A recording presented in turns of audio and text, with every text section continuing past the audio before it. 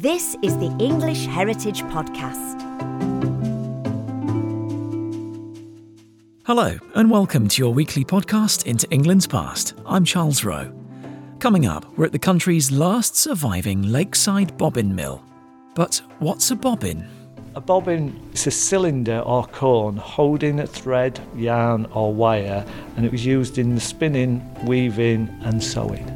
We hear about the mill's refurbished steam boiler. They've made it a new boiler, but they have used some of the original parts. So we've got the fire door here, the doors, and then the sight glasses and the water injector and the donkey pump all from the old boiler. And we'll discover how children as young as 8 worked here as bobbin boys. That's all coming up in a few moments with Mick Callaghan and Tracy Shaw, our experts from Stott Park Bobbin Mill in Cumbria. First though, let's see what's coming up soon on future episodes of the English Heritage Podcast. Architecturally, technologically, the Iron Bridge is sort of symbolic of the way the world was being made anew during the Industrial Revolution that took place here in 1760, 1830. We're scoring the paintings between 1 and 4, and 1 is in good condition and stable, and 4 is in poor condition and unstable. And we will then have to sit down and decide where and what we need to do. It's an amazing survival of an aristocratic townhouse. These kind of houses that used to be all over London, and really Apsley House is the only surviving example of that. And it still sort of sits there in splendid isolation. Plenty more stories to look forward to there. Now, you've joined us on a journey to Cumbria in the northwest of England. We're heading to the Lake District, home of England's largest national park and one of our most popular tourist destinations. But in the Victorian age, here near the southwestern side of Lake Windermere, it was a completely different scene that once dominated.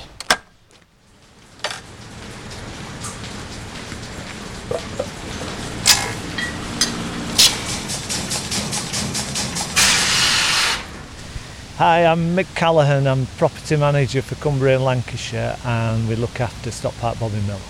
The wooden bobbin played a massive part in the Industrial Revolution.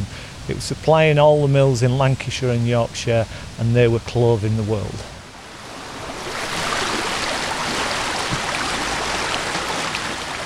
We're standing at the edge of a waterfall. We're in the middle of the countryside, and here is a bobbin mill. Why is a bobbin mill sort of in the middle of the countryside, in the middle of the Lake District? It was very industrial in the Lake Districts originally. They used to manage the woodland. There was ironworks, there was smelting works, there was a lot going on. The bobbin industry was massive. There was over 65 bobbin mills in the Lake District. They used to feed the industry for Lancashire, Yorkshire, and then they did actually go across the country and across the world. And why this particular lake location for creating bobbins? Well, they have the 2 natural resources. Water for the power, we get plenty of water in the Lake District, so plenty of power, and the timber for the product. The original mill in 1835 was a water wheel. They then put a water turbine in because it was more efficient. Steam came later, so they added the steam engine, and then electricity by 1941. How sustainable was it as an industry then? Because we're standing in a woodland with lots of fallen giant logs and then also some narrower trees, and we can hear the wind blowing through the leaves above our heads here. But how sustainable was it? Well, they used to coppice the woodland, and coppicing is when you cut the tree down at the trunk, it grows new branches, they grow up in long straight poles to the natural sunlight or daylight. 10, 12 years worth of growth, and you to be able to cut them down again, and you've got the poles ready to make into bobbins, and then you come back in 12 years and cut them down again. It was sustainable, and they were managing the whole of the area and using all the woodland. I guess following on from that then, I really need to know, and we've come all this way, what is a bobbin? But perhaps you can answer that question as we go towards the mill. Okay, we'll go down this way.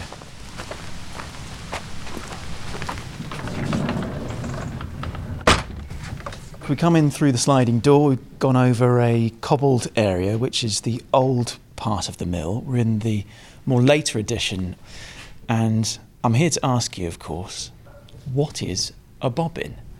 A bobbin, it was sometimes known as a spool or a reel. but it's a cylinder or cone holding a thread, yarn or wire, and it was used in the spinning, weaving and sewing. Will we also call them cotton reels? That's right.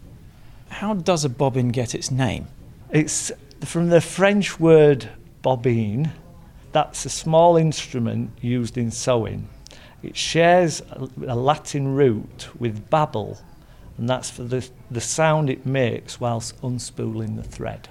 But when you'd finish with the sewing, the wooden bobbin, it was either made toys out of it by putting nails in the end and doing French knitting, or you threw them on the open fire. They were a disposable item, and you were paying for the cotton. Like say, in some parts of the northern cities, bobbins means rubbish, or it's bobbins, it's rubbish, throw it away.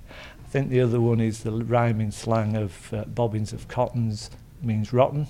I never knew that before.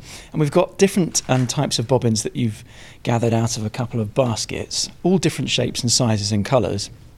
The small one is probably the cotton reel that one would recognise more readily, probably about an inch long, something like that. That's right. They were supplied to Silco, Dewhurst coats.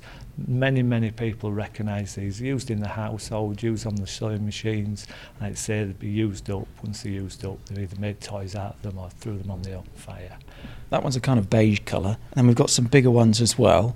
The one you've got in your hand right now, that is probably twice as long as the one you just had and sort of thinner, and it's got a more distinct kind of axle in the middle, so to speak. Well, they're all different shapes and sizes. They made over 260 different styles and shapes of bobbin at this mill. And again, it was the demand from Lancashire, Yorkshire, or the mill owners. All the different sizes and shapes took a different amount of thread. So the larger they were, the smaller the diameter in the middle, you get more cotton wound on. The larger the diameter in the middle, less cotton on. So, and again, they were shaped like that for strength, and then they were also so that when the cotton went on, it wound from one end to the other end. What's the darker one that you've got there on the table? The three-piece ones, the larger three-piece ones, where you turn the spindle, turn a flange, they'd have to glue and dowel those together. Right. They were known originally as reels, and they were for the industry in Lancashire again and Yorkshire. And you'd start with the really big ones with the very thick yarn. So it's the fleece from the sheep in the woolen industry in Yorkshire. You'd comb it, wash it and comb it, and then you start spinning it on the spinning mules. So it would then get thinner and thinner and thinner. So it starts out on the larger bobbins and then works its way down to the small bobbins. And then the finished yarn would be on there, and that would go to the next mill to produce your cloth. Right. So this was the first part in a series of manufacturing processes that really contributed to a massive industry in the Industrial Revolution. It is. I mean, the industry developed when they got the power, which was from the water, but then with the steam, you got the bigger mills. Demand was there around the world, and what they used to do was increase the size of the mills and increase the manufacture. So yes, this supplied the demand for the wooden bobbins. So how important was this mill in the story of the Industrial Revolution then? It was a key part, supplying the wooden bobbin or reel that the cotton was wound onto. So it was a key element of the industrial north. And out of the 260 different styles and shapes of bobbins, yes. Where were they all going to once they'd been fashioned? Well, they started around this area in 1835, but as the transport links got better, the steam railway came, they transport them to Lancashire, Yorkshire, down across the country up to Scotland into Ireland. We do have some examples of these bobbins being sent abroad. They actually went to Matadi, Bangkok and Melbourne from this little mill. And then how did the thread and yarn get attached to these bobbins? Presumably that was a process done by somebody else further down the production chain. That was the mills again in Lancashire, Yorkshire or wherever they sent them to right across the country. So this mill just supplied the wooden bobbins to the mills. All right, Mick, well we've come back into the old mill bit. We've got the thicker cobbles underneath our feet and we're standing next to a machine and you're going to tell me right now how the whole process starts. Obviously you have to chop the wood. So that's one job, but how many jobs are there involved? There were sawyers, blockers, borers, roughers, finishers. So there's 5 main processes to making a bobbin. And once you've chopped down the wood, presumably you have to dry it out? There is delivered tons and tons of wood that was delivered to the mill. You've got drying barns outside, or coppice barns, where you start the drying process of the wood. Then they would bring the longer poles in, and the sawers would use a circular saw to cut the wood. Originally, they didn't even have a guard over that blade. That blade would be spinning at over 3,000 revolutions a minute, very fast, very sharp. You could easily lose a finger or part of your hand if you're not careful. Right, okay. So yes, they soon learnt to be very safe. What they want to do on here is cut the long poles down to the shorter blocks, and that's the exact length of a bobbin. And you've got a long pole there, which is probably about, 2.5 feet long? Yeah. So that would have been cut outside and left to dry for a little bit, but they'd still be cutting these while they're green. Still got the sap to feel damp. So the men on here would set the machine to cut exactly the right length, use a push stick to push the wood through, saw would cut through, and the block would go down to the basket. Once you've gone through the saw, you've probably got about, 4 inches of a cylindrical bit of wood? That's right. If that's a 4-inch length that we want for the bobbin, this would be set for 4 inches, and they'd just cut and cut and cut. They were paid per gross, so for every 144 pieces they were paid an amount. And that's a gross, 144? 144. And then that gross would then go to the next part of the process, and the borer would bore a hole through the middle. Okay, well let's go and find out what the borer did. We'll put that guard back down so that no one cuts their fingers. Now you have just stood up on a crate, and now you're sitting on a giant lump of wood which looks a little bit like a railway sleeper, and you're sitting as though a drill bit is about to drill towards your middle, but this is where someone would sit and then take these sort of 4-inch cylindrical bits of wood, and then they would do what to them? So the borer would be sat here. The drill or boring tool would be spinning round again well over 3,000 revolutions a minute. They'd grab a block, they'd centre it up by eye, and they'd do the first cut. They'd then pull it back, go halfway through, pull it back, or drill and bore a hole right through the middle. Right, and how many did they do in a shift? Well, again, they were doing it once they had the hole in the middle, throw it in the basket. They were paid by the gross. That would then go over to the rougher. They were aiming to do, the blockers and the borers were aiming to do between 35 and 40 gross a day. That's over 5,000 pieces each. Wow. So how long was the shift? Again, we're not exactly sure. They worked longer hours in the summer, shorter hours in the winter, but we do know sometimes, it was always order driven. The busier they worked long hours. There were times when they did through the night as well if they had to get orders out. So they worked longer days, 6, 8, 10, 12-hour days. Okay, Mick, so you hop off that bench, and we'll just mind our heads as we go past these leather belts, because I suspect in the olden days this would have been running and you don't want to take your ear off. Well, we're going to switch on in a minute with the original electric motor. That was put in 1941 as part of the Second World War effort, because they got a lot of extra work and got electricity put in very early for that time. So when we switch it on, all the belts that are powering the machines were still running now have guards on. The rest of the belts we've lifted off and we've made it safe for visitors to come through.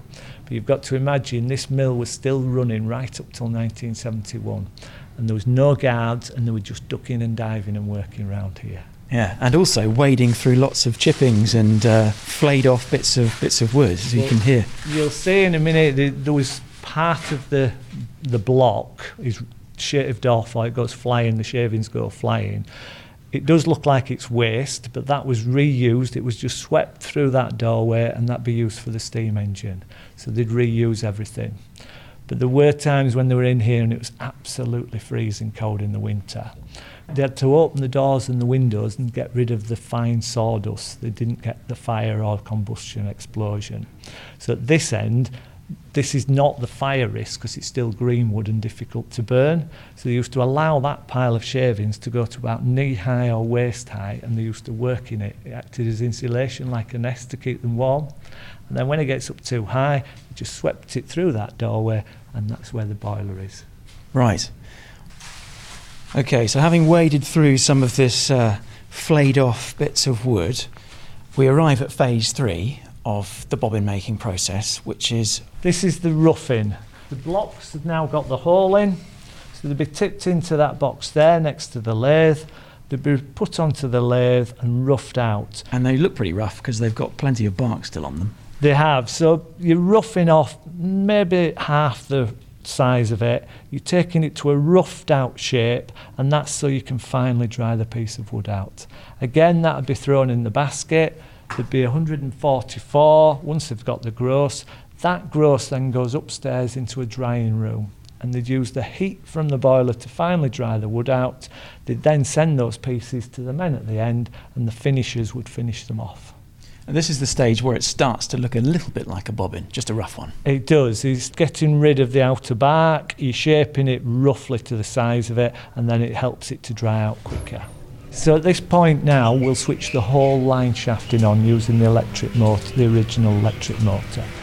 So above us, we've got a series of Pulleys. circular wheels, pulleys, and are they leather pulleys? The metal wheels, as you would call them, they're the pulleys, and then the leather belts come down and they're powering the machines. Yes. Okay, and you're going to step towards the lathe. I'm going on the roughing lathe here, and we'll rough this out, and I'll show you how quickly it happens. Okay, well, I'll let you put on your safety goggles first. That's it. We have to wear safety goggles now. They didn't even bother with safety goggles or anything. And this is a two-step process, isn't it? Yeah, so we'll put the piece in, get it spinning.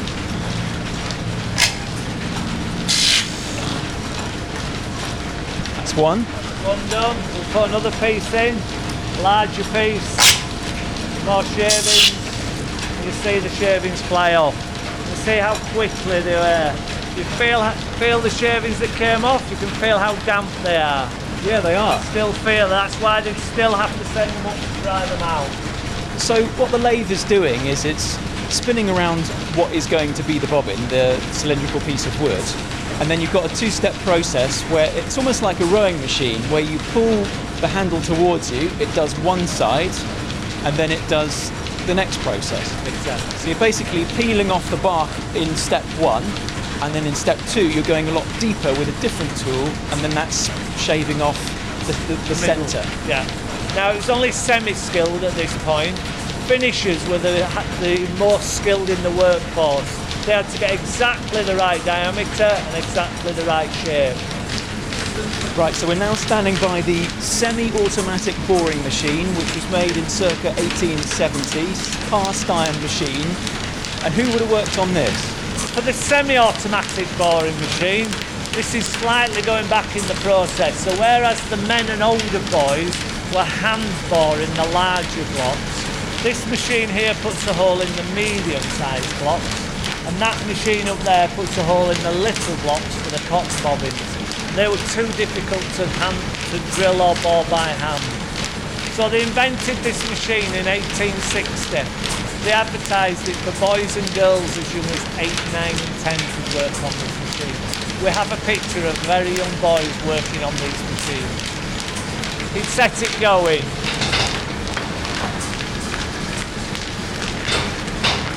The weights come down. 1, 2, 3, that drills the holes out. So the ones with holes in go in there, and they put 2 new pieces on to be drilled. The ones with holes in go in there, and they put 2 new pieces on to be drilled. That's his job all day long, to throw those in there and then load it back up. It's a bit like starting a car with a gear stick with your left hand, and then you're almost playing a game where you're serving the wood into the grooves which are on the plates. The plates move up and down, and then you swap a bit of wood which has been bored, chuck it into the basket on your left and your right, and then you just repeat the process. Yes, they've been doing that all day long.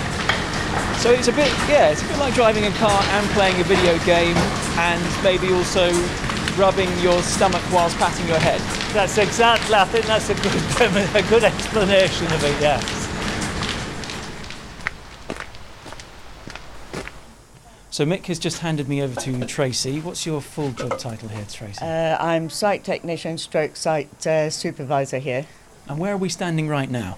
We're standing right beside the boiler that's just arrived here. Really, it arrived here probably about 2 months ago.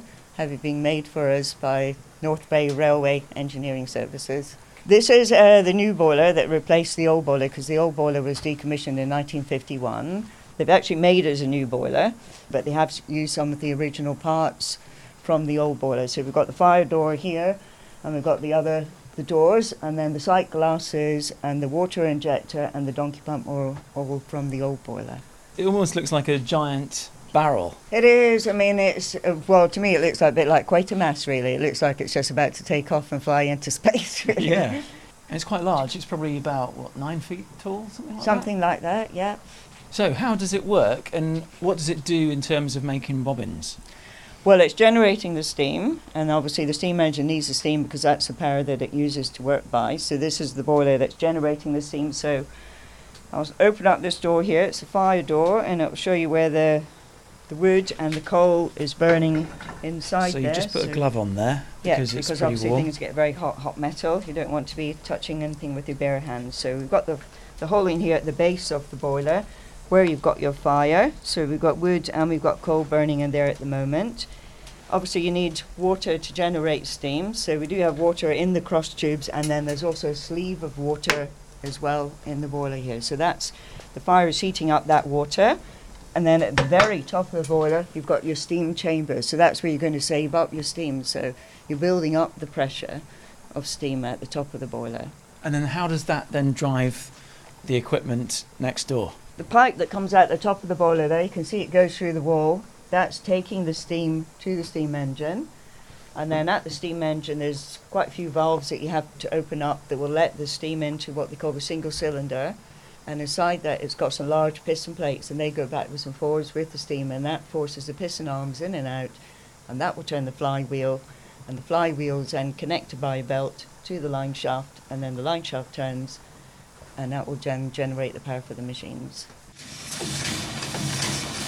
So it's just thinking about it, really. It's just starting off very slowly, but it will start building up to a trot, the donkey. You can hear from the water tank that it's starting to pump the water through, so quite noisy, this one. And it's starting to pick up pace as well. It is, yeah. So I'll just turn this off now. You don't want to get too much water in.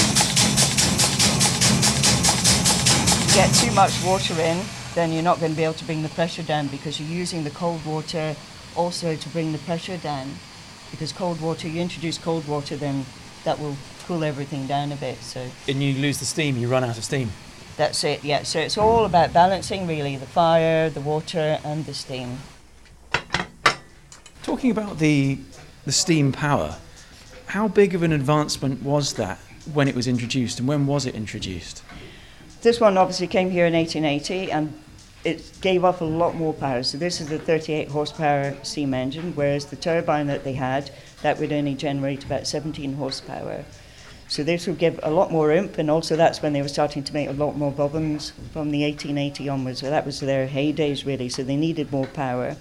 And also in the Lake District, there was a big drought in the 1850s. A lot of the mills ended up closing because they were completely reliant on the water, so it was a very good investment to get, really. So originally depending on water as a mill, then it became a sustainable steam-powered mill. And this giant wheel in front of us, it's probably the size of a person, that is the workhorse of the mill. That's it, because you can see there's a large belt that's on the flywheel there, and that went down to the main line shaft, and from that line shaft you had vertical and horizontal belts all coming off that one line shaft, so it would power another 2 line shafts as well. So 3 line shafts are being powered just from this one flywheel. So to recap, you've got a stoker, a boilerman, or in your case a boiler lady, Yeah. and then the boiler person is also monitoring the pressure so that there isn't the risk of an explosion, and also that the pressure isn't so low that the flywheel stops turning everything next door. That's right, because he's going to make sure that, because if all the machines start running, they're going to suddenly be taking a lot of that work away from the engine, so it's going to have to work harder, so you're going to have to put more steam in and also put more wood into and coal into the boiler as well. So the stoker's communicating with the boilerman, and the boilerman, will he be communicating to the workshop next door? I don't think so. I think they'll just come in and do their work, and they'll know when the engine when the engine is running slow, because their machines aren't going to be working, effectively, really. If it's not working fast enough, you can't, do your gross. No, I mean, that's the beauty of one of these places. Everyone is reliant on everyone else, so you have to get on. Everyone has to know what everyone else's job is, really, so that you can all work together and make an effective bobbin at the end. So it's a real team effort. It is, yeah. I mean, that was the beauty of these places, as far as from what I believe, that the camaraderie between all the workers was very good, because they were so reliant on each other, really. And also reliant on these machines, which were fantastic inventions of their day. Certainly, yeah. I mean, they're just beautiful, and hence the fact that they're still working to this day, that is a real sort of telltale sign that they were made so beautifully well.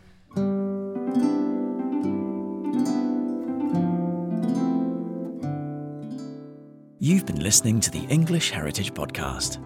To find out what else makes Stott Park Bobbin Mill so special, and to see a bobbin being made, head over to our website and YouTube channel. We're back next week. Until then, don't forget to review and subscribe. Thanks for listening. See you next time.